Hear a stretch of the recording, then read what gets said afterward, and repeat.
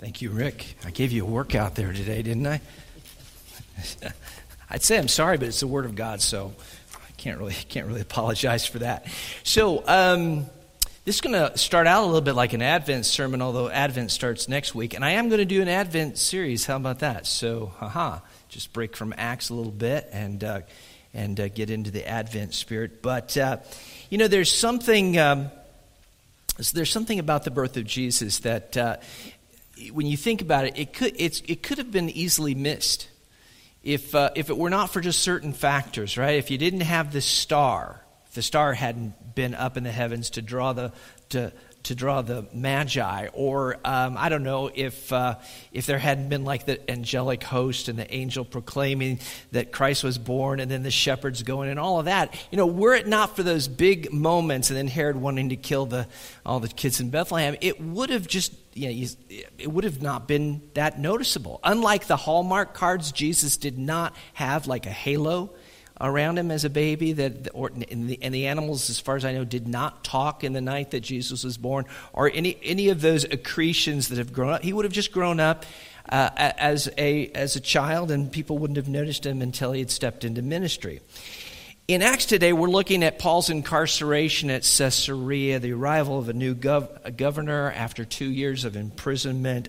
It's a guy named Festus that comes and takes the place of Felix. So another one of those times in the Bible when you get sound-alike kind of names, and you're like, which one came first? Was Felix first, then Festus? But anyway, we see in verse 19 that there's this high point that passes so quickly and so much of an aside, almost like a parenthesis, that we might miss it. But as he's talking to the Jews, he's explaining, Agrippa, I should say, and he's talking about the hearing that he had with Paul.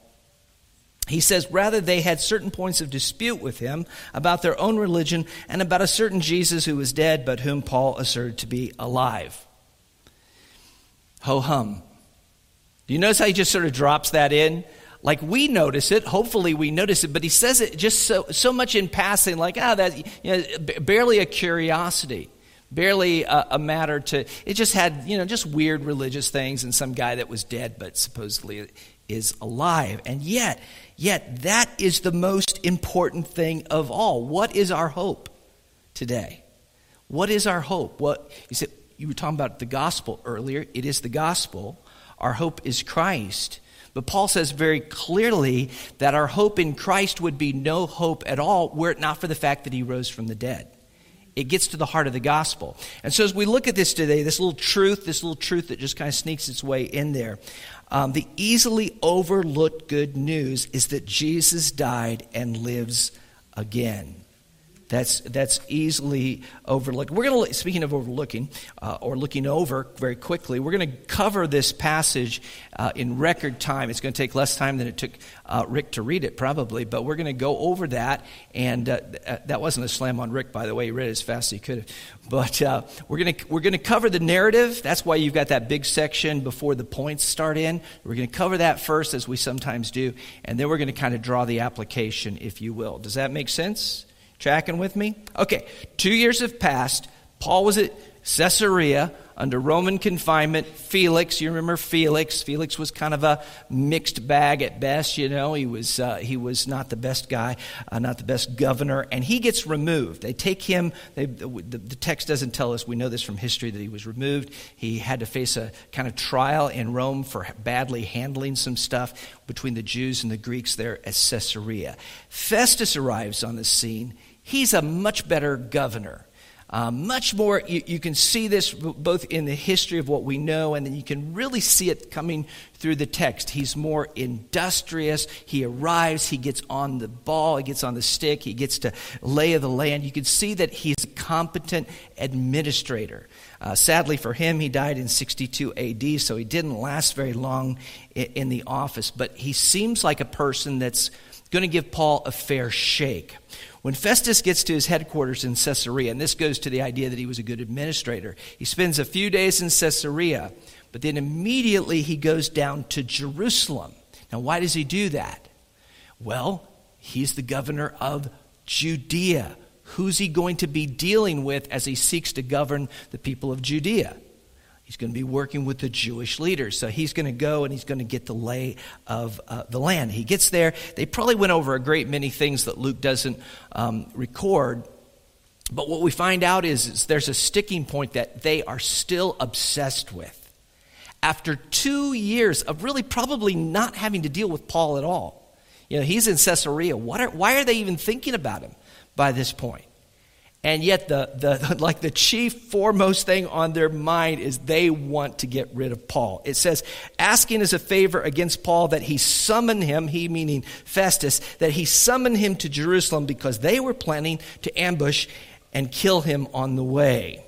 Now, it might be lost in the grammar, but I think they're actually stopped saying this stuff out loud right at that little break, I don't think they said, because we want to ambush and kill him on the way. I think that part, Luke tells us, that was in the back of their mind. That's what they wanted to do, and we know that from various ways. But when a teacher starts his or her career, or in a new classroom, what is the standard sort of recommendation that they tell teachers? And by the way, I can't speak to sports very well, but I come from a long line of teachers. In my family tree, you throw a stone, you're going to hit a teacher, and we usually do. But what is it they always tell teachers in their first year? They what? Oh yes, I didn't have that phrase in my mind, but that's exactly where I was going with that. Like, you come in, you want to be fair, you want to let the students know that you're going to give them a good shake, and if they do good work, you're going to reward that, and so on and so forth. But you don't smile till Christmas. You don't let them see any area of weakness. Am I right? And don't you get the idea as you read this with Festus that there's sort of that first year teacher thing going on there? Like, he gets there, he wants to do the Jews a favor. He wants to build rapport. He wants to, have a quid pro quo, get them trusting him, do them a solid so they in turn. But at the same time, he doesn't want to just roll over for them. He could have given them what they wanted, which was Paul's head on a platter. He could have just sent Paul there. But see, that would have displayed a kind of weakness. That would not have shown him to be in control. Nor would it have been handling Roman law the way he should. Look, this is what it says. Let the men of authority among you go down with me. And if there's anything wrong about this man, let them bring charges against him. So give Festus credit. He's on the job. He's tending to business. He's a problem solver. He seems to want justice. He's a competent administrator. He's going to take care of this, but he's not going to simply roll over. Are you getting a flavor for this, of what's going on? And this is good for Paul. This is evidence of the sovereignty of God, God's providence in Paul's life, that it's not somebody that's coming in here that's just willing to turn Paul over to them. So they get back to Caesarea. On the next day, Festus convenes a session of the tribunal. Paul is brought. Many of the Jewish leaders are there. They're ready to take him apart. It looks very ominous. The way Luke portrays this, it feels like... back in the day, like 100 years ago, the Bible editions would have kind of like woodcut illustration, almost lithographic illustrations in them. You can almost picture one of those with Paul in the middle and these people surrounding them. Or if that doesn't do anything for you, have you ever seen a nature film? Never seen a nature film. Usually in those nature films, you will have that moment where, and now the prey is surrounded by the predators, and whatever those happen to be. You just insert whatever names you want there. It's a wildebeest, it's lions, whatever the case may be, and they surround, and they're looking, they're watching, they're waiting. That's Paul. He's standing there in the middle, and the Jewish leaders are surrounding him. It's usually bad news for the prey. In cases like that, almost universally, unless the prey is honey badger, because honey badger don't care. Honey badger will make it. And Paul's kind of that honey badger, which I've said before, but I just love the illustration, so I'm going to keep saying it. But yeah, he launches defense. He's smooth. He's cool as a cucumber. He just tells them, it says, Paul argued in his defense, neither against the law of the Jews, nor against the temple, nor against Caesar have I committed any offense. Paul is tough, he's concise, he's clear, he has the truth on his side. And we know this. We know that what's being said here is true. Paul didn't go up to Jerusalem in order to create some kind of furor. He didn't take, Greeks into the temple as they had suggested. He wasn't guilty of that. He didn't get up on a soapbox and preach against the law of the Jews. He didn't go there to attack the Roman government. In no way, shape, or form was he guilty of any of the charges they were bringing against him, and he's good at making his defense. Festus, however, is looking for a win. Ideally, he wants a win. He's probably wanting a win-win scenario. On the one hand, he wants to show the Jewish people that he can work with them. He wants to do them a favor, the text tells us. At the same time, he represents Rome, and he can't just throw a Roman citizen under the bus. That doesn't go over well at all, does it? So he's kind of stuck in between a rock and a hard place, but he's a smart guy, and you can see the wheels turning. He thinks to himself, what if I just could talk Paul into turning himself over? See, then it's not me throwing Paul under the bus. I'm not forcing the issue. Paul is the one making the decision. He's willing to go up to Jerusalem and be tried, and then the Jews are happy with me, and so on and so forth. He's going for that kind of win-win. Meanwhile, Paul understands that if this were to happen, he's dead. He's toast. At this point, Paul's backed into a corner. Jesus told his disciples that we are to be as, do you remember, innocent as doves. Yes, we all know how innocent doves are. And as wise as serpents, people. Yeah, have I lost you? As wise as serpents. And Paul knows Christ does not require Paul to throw himself on a grenade here. Paul does not have to concede at this point. Paul has one last trump card, which we've seen him play, and it's the whole Roman citizenship card that he's played before. We saw that at Philippi. We saw that in Jerusalem. And now he's going to use a right that is available to him as a Roman citizen. It says, but Paul said, I am standing before Caesar's tribunal where I ought to be tried. To the Jews I have done no wrong, as you yourself know very well. If then I am a wrongdoer and have committed anything for which I deserve to die, I do not seek to escape death. But if there's nothing to their charges against me, no one can give me up to them. Festus, that's kind of pointed, isn't it? No one can give me up to them. I appeal to Caesar. And that is a right that a Roman citizen had at this time period. That if you were in a situation where you didn't think you were getting justice, you could appeal. It was called the provocatio. Every time I wrote it in Word, it kept trying to change it to provocation because it's just one letter off. But provocatio, and it was that right to say, "Hey, I want this bumped up. I want it to be heard by Caesar." In the NFL, which I'm not a big follower of the NFL, as you know, but in the NFL, a coach, from my understanding, has a little red flag they can toss, right? Which is kind of like hey, I'm making an appeal on a call. Am I getting that right? Close to right? Yes. And he's not given a limitless supply of these. I think does anybody know the total number? 2? I'm hearing 2. You're saying 3. Got 2 once, go 3 going. Okay, 2 or 3.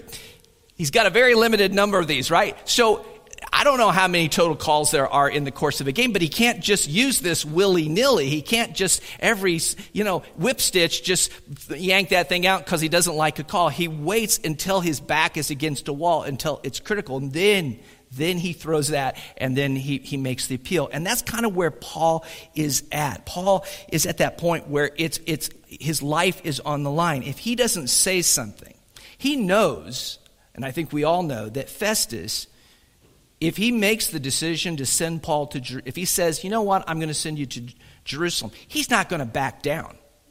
Like, we're at a critical juncture. This is going to go one way or the other. And so Paul, seeing no other way, appeals to Caesar. Yeah. And Festus confers with he's got like a council. He's got a group of advisors. They say, yeah, he appealed to Caesar. I think you're up against it here. I think that's the law. You better do it. And so he comes back. You appeal to Caesar you shall go. So we're about midway through the course of this passage now. And now we get introduced to 2 additional players, which will come in next time more. But it's Agrippa the king, and his sister Bernice. It says, verse 13, now when some days had passed, Agrippa the king and Bernice arrived at Caesarea and greeted Festus. All right, so Agrippa, you may be on to this already, but Agrippa was one of the Herods. Do you ever sigh when you even hear the word Herod? Because there's this intricate, group of people all that had the name Herod this, Herod Antipas, Herod Agrippa the one, Herod Agrippa the second, so on and so forth. Okay, let me put this into context. This is Herod the Great's great-grandson. It's Herod the Great's great-grandson. It's actually a guy named Herod Agrippa the second. His father is the guy that had James, the brother of John, put to death. Remember, the first martyr among the apostles was James, the brother of John, and Herod Agrippa I had him put to death, and tried to put Peter to death, and ended up, if you'll recall, being eaten by worms. That's the guy. That's this guy's father. Agrippa I had amassed almost the entirety of Herod the Great's kingdom. Herod Agrippa II, not so much. He had a much smaller rule. However, within his smaller kingdom that he oversaw, he had been given the role of, they called it curator of the temple. Curator of the temple, meaning that he had control over things that happened in Jerusalem. And so he had a unique perspective. He was actually a practicing Jew, although he was of Idumean descent. He practiced the Jewish religion to a point. When Rome came in and destroyed Jerusalem, guess whose side Herod Agrippa went with? Yeah, he stuck with Rome. Smart guy. Anyway, the backstory of these people is very, very twisted. Bernice, who do you think Bernice is? It says Agrippa and Bernice. You would assume what? His wife, right? No. Bernice is actually his sister. However, and this is embarrassing, from history itself, we know that the rumor was that she was more than a sister to him. And I'll just leave it at that. But that was the rumor on the street. That was what people believed at the time. And she went from there. Next, she ended up being the mistress to a man by the name of Titus. And Titus was the general that ended up destroying Jerusalem. So how about that? Twisted. It's just a twisted, weird situation. What we get, the backstory of these people is just crazy. Anyway, what we get then is Festus explained Paul's saga to Agrippa. It says he laid the case before the king. And I'm not going to go, so I'm going to cut this short, because what ends up happening in just different words is that Festus explains exactly pretty much what happened in verses 1 through 12. So we can kind of leapfrog over some of this. But he makes it clear that the Jews wanted a sentence of condemnation against Paul. They wanted him dead. And yet what he ends up saying is, I listened to what they had to say. There was nothing evil there that they actually accused him of, at least not for a Roman. He didn't hear anything that he thought the guy should be put to death for or found guilty of. But then he says what it really it boiled down to a bunch of stuff about their religion. And I'll read verse 19 again. We read it earlier. But look at this. Rather, they had certain points of dispute with him about their own religion and about a certain Jesus who was dead, but whom Paul asserted to be alive. The thing that we do learn from Festus' version of event is this, that among the other things that Paul was speaking about, which Luke hasn't really told us this, he hasn't filled this in, but what we know from Festus is that Paul was proclaiming that Christ was risen from the dead. He then relays that he offered to send Paul to Jerusalem. Paul appealed to the emperor, and at this point Agrippa's like, I want to talk to this guy. And Festus says, okay. And that's where the text ends. You'll talk to him tomorrow.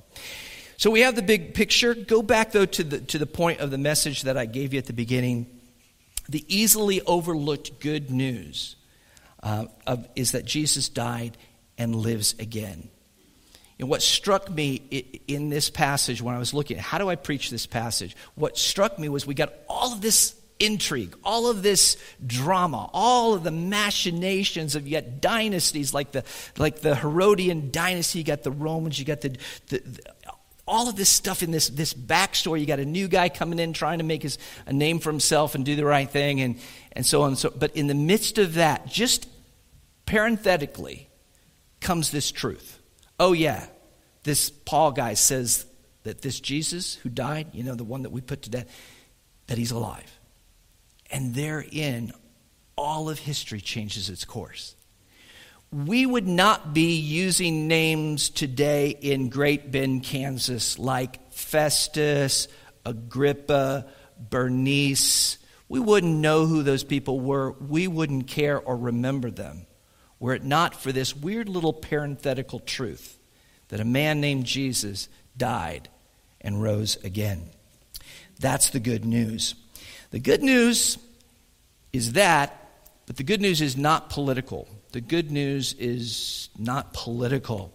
Our hope isn't in politics, in case you hadn't realized that yet.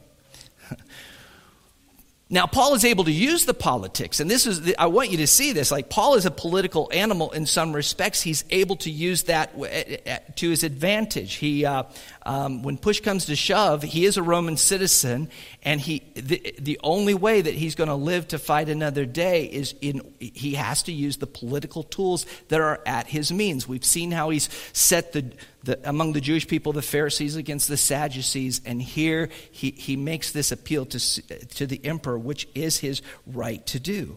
Some people think that politics is inherently evil. How many think that politics is inherently evil? Nobody wants to raise your hand at this point. Well, okay, so here's the thing. I don't think that's quite accurate, biblically speaking. There is a common grace that God works in society. Romans 13 is sort of the example of that, meaning as imperfect as it is, and as much sin as there may be within the government, it is better to have government than to have anarchy. Like, we need that. We need government in order to punish the evildoer, and so on and so forth. Now, some regimes, we'll call them that, become further and further, dark and evil as they progress, and some are relatively more benign. But overall, God grants us government for our well-being.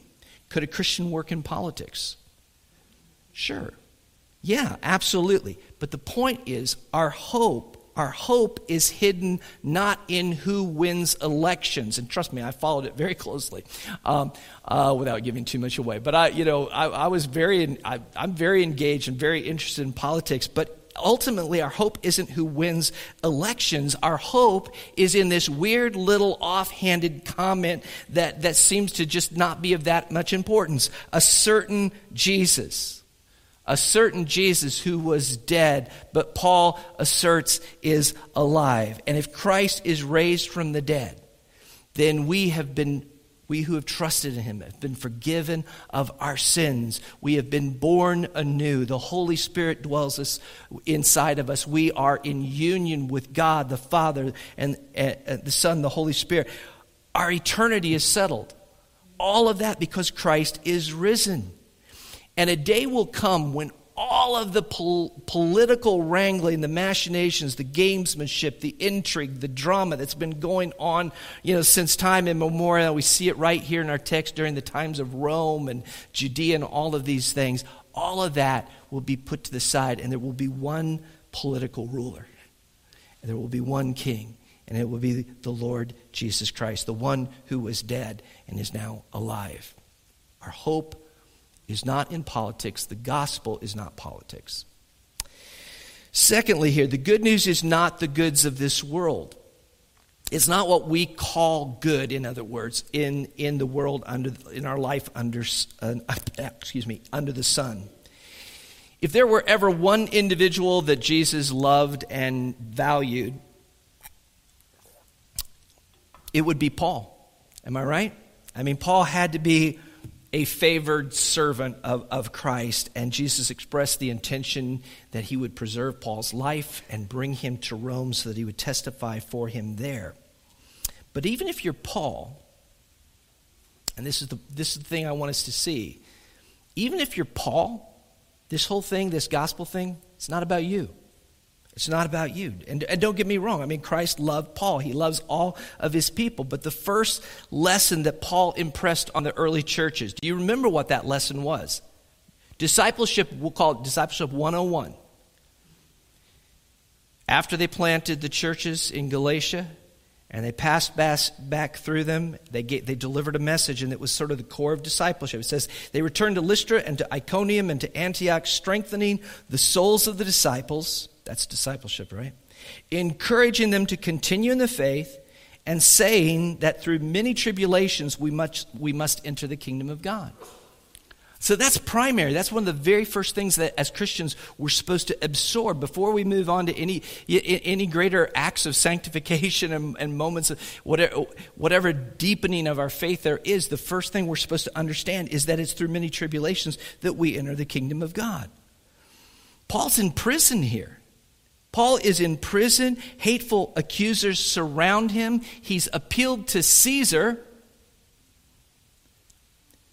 You know, Caesar was a name they used for all of their rulers. Do you know the actual follow-up, the second part of that name, Caesar? Which Caesar this was that he was appealing to? Do you know his name?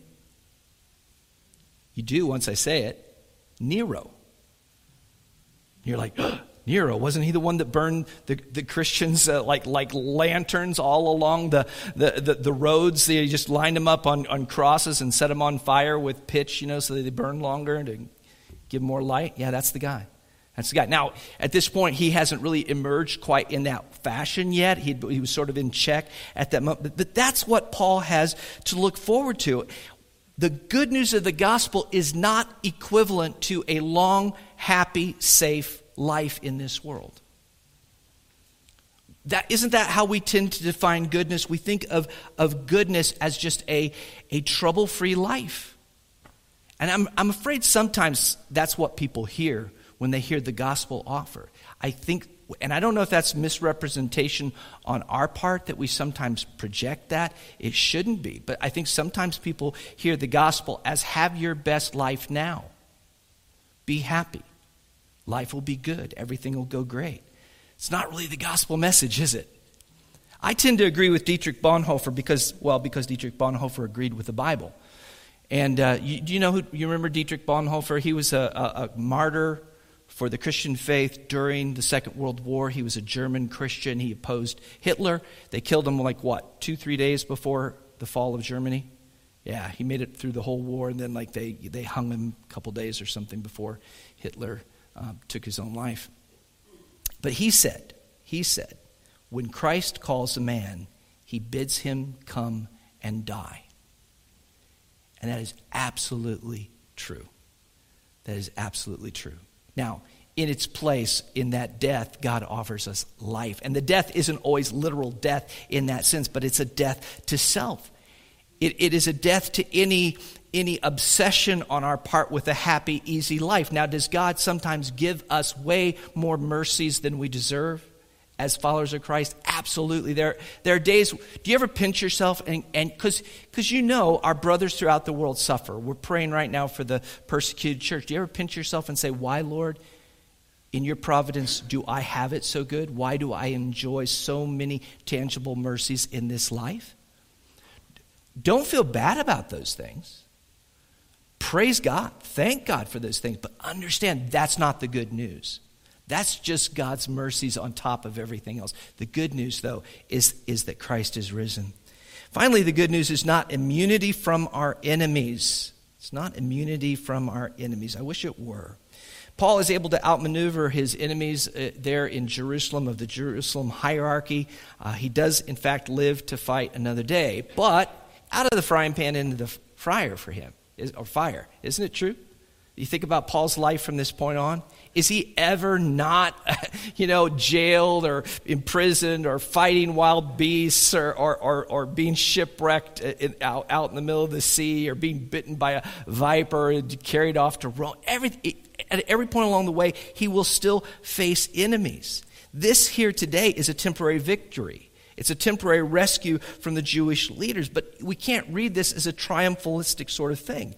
Our enemies will face judgment, but Paul will still die as a martyr.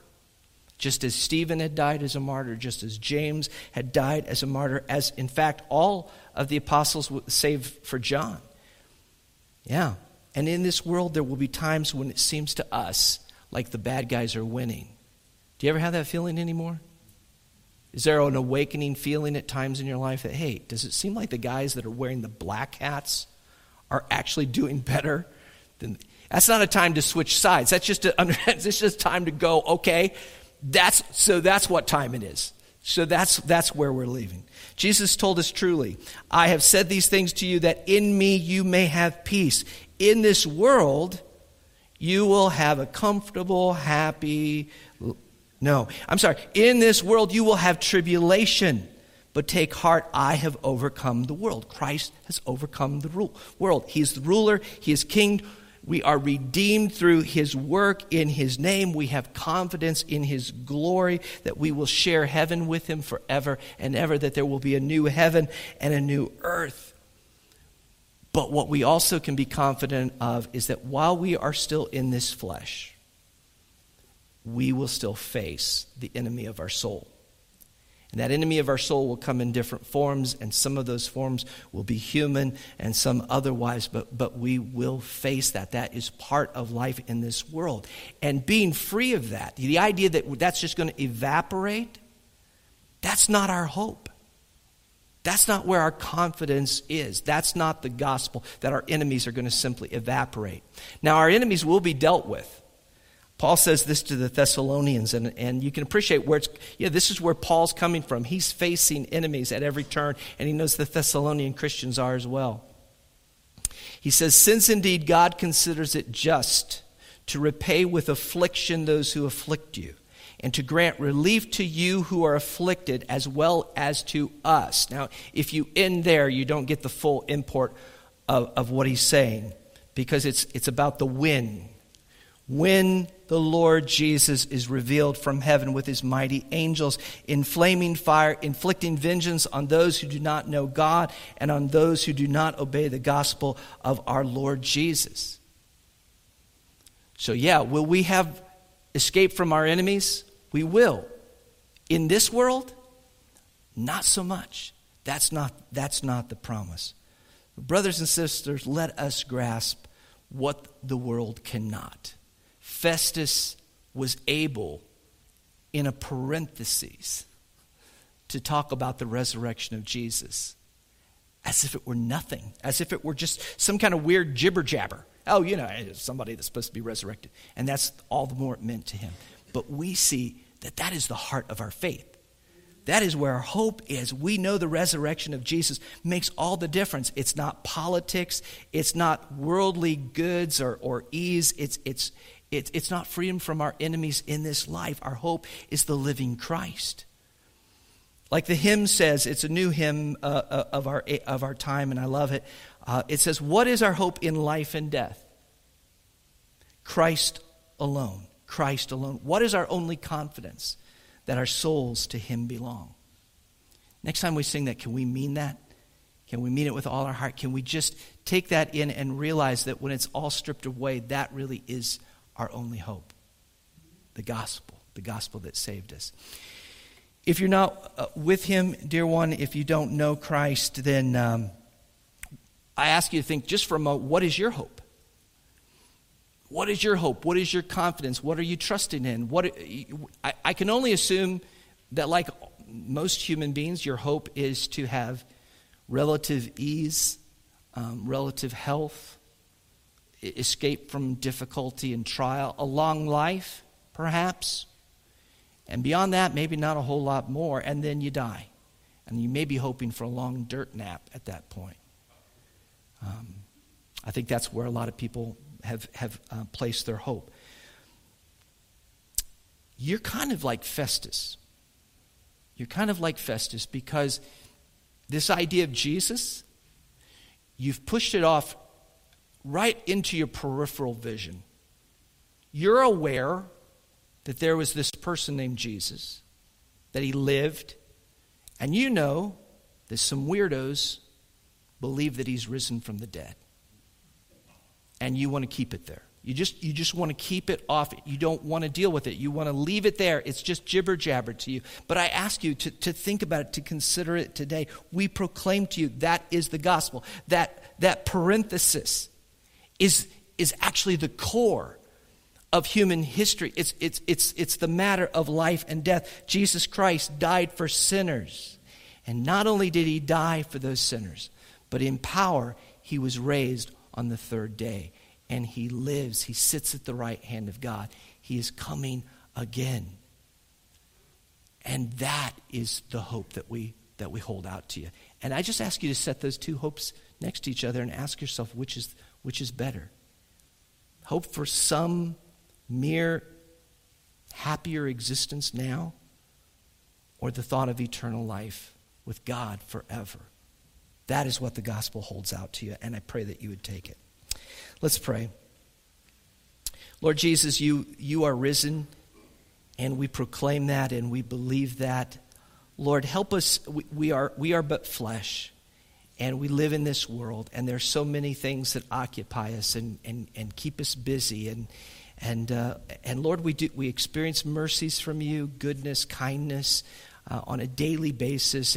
But sometimes, Lord, it just gets our eyes diverted from what really matters at its core. And we know at the end of the day, it's Christ alone. It's the living Christ. And Lord, thank you for him. Thank you for that hope that's alive within us. Thank you for eternal life that begins now as we come into that relationship with you. And we just pray, Lord, that you would bless those that don't have that life with an awakening of their hearts, that their hearts would be made alive, and that they would see the gospel and want that hope, and that we would be able to convey it to them, Lord. Save all those, Lord, we pray that we're sharing with and praying for. Pray that you would do a great work in this way. We ask it in Jesus' name. Amen.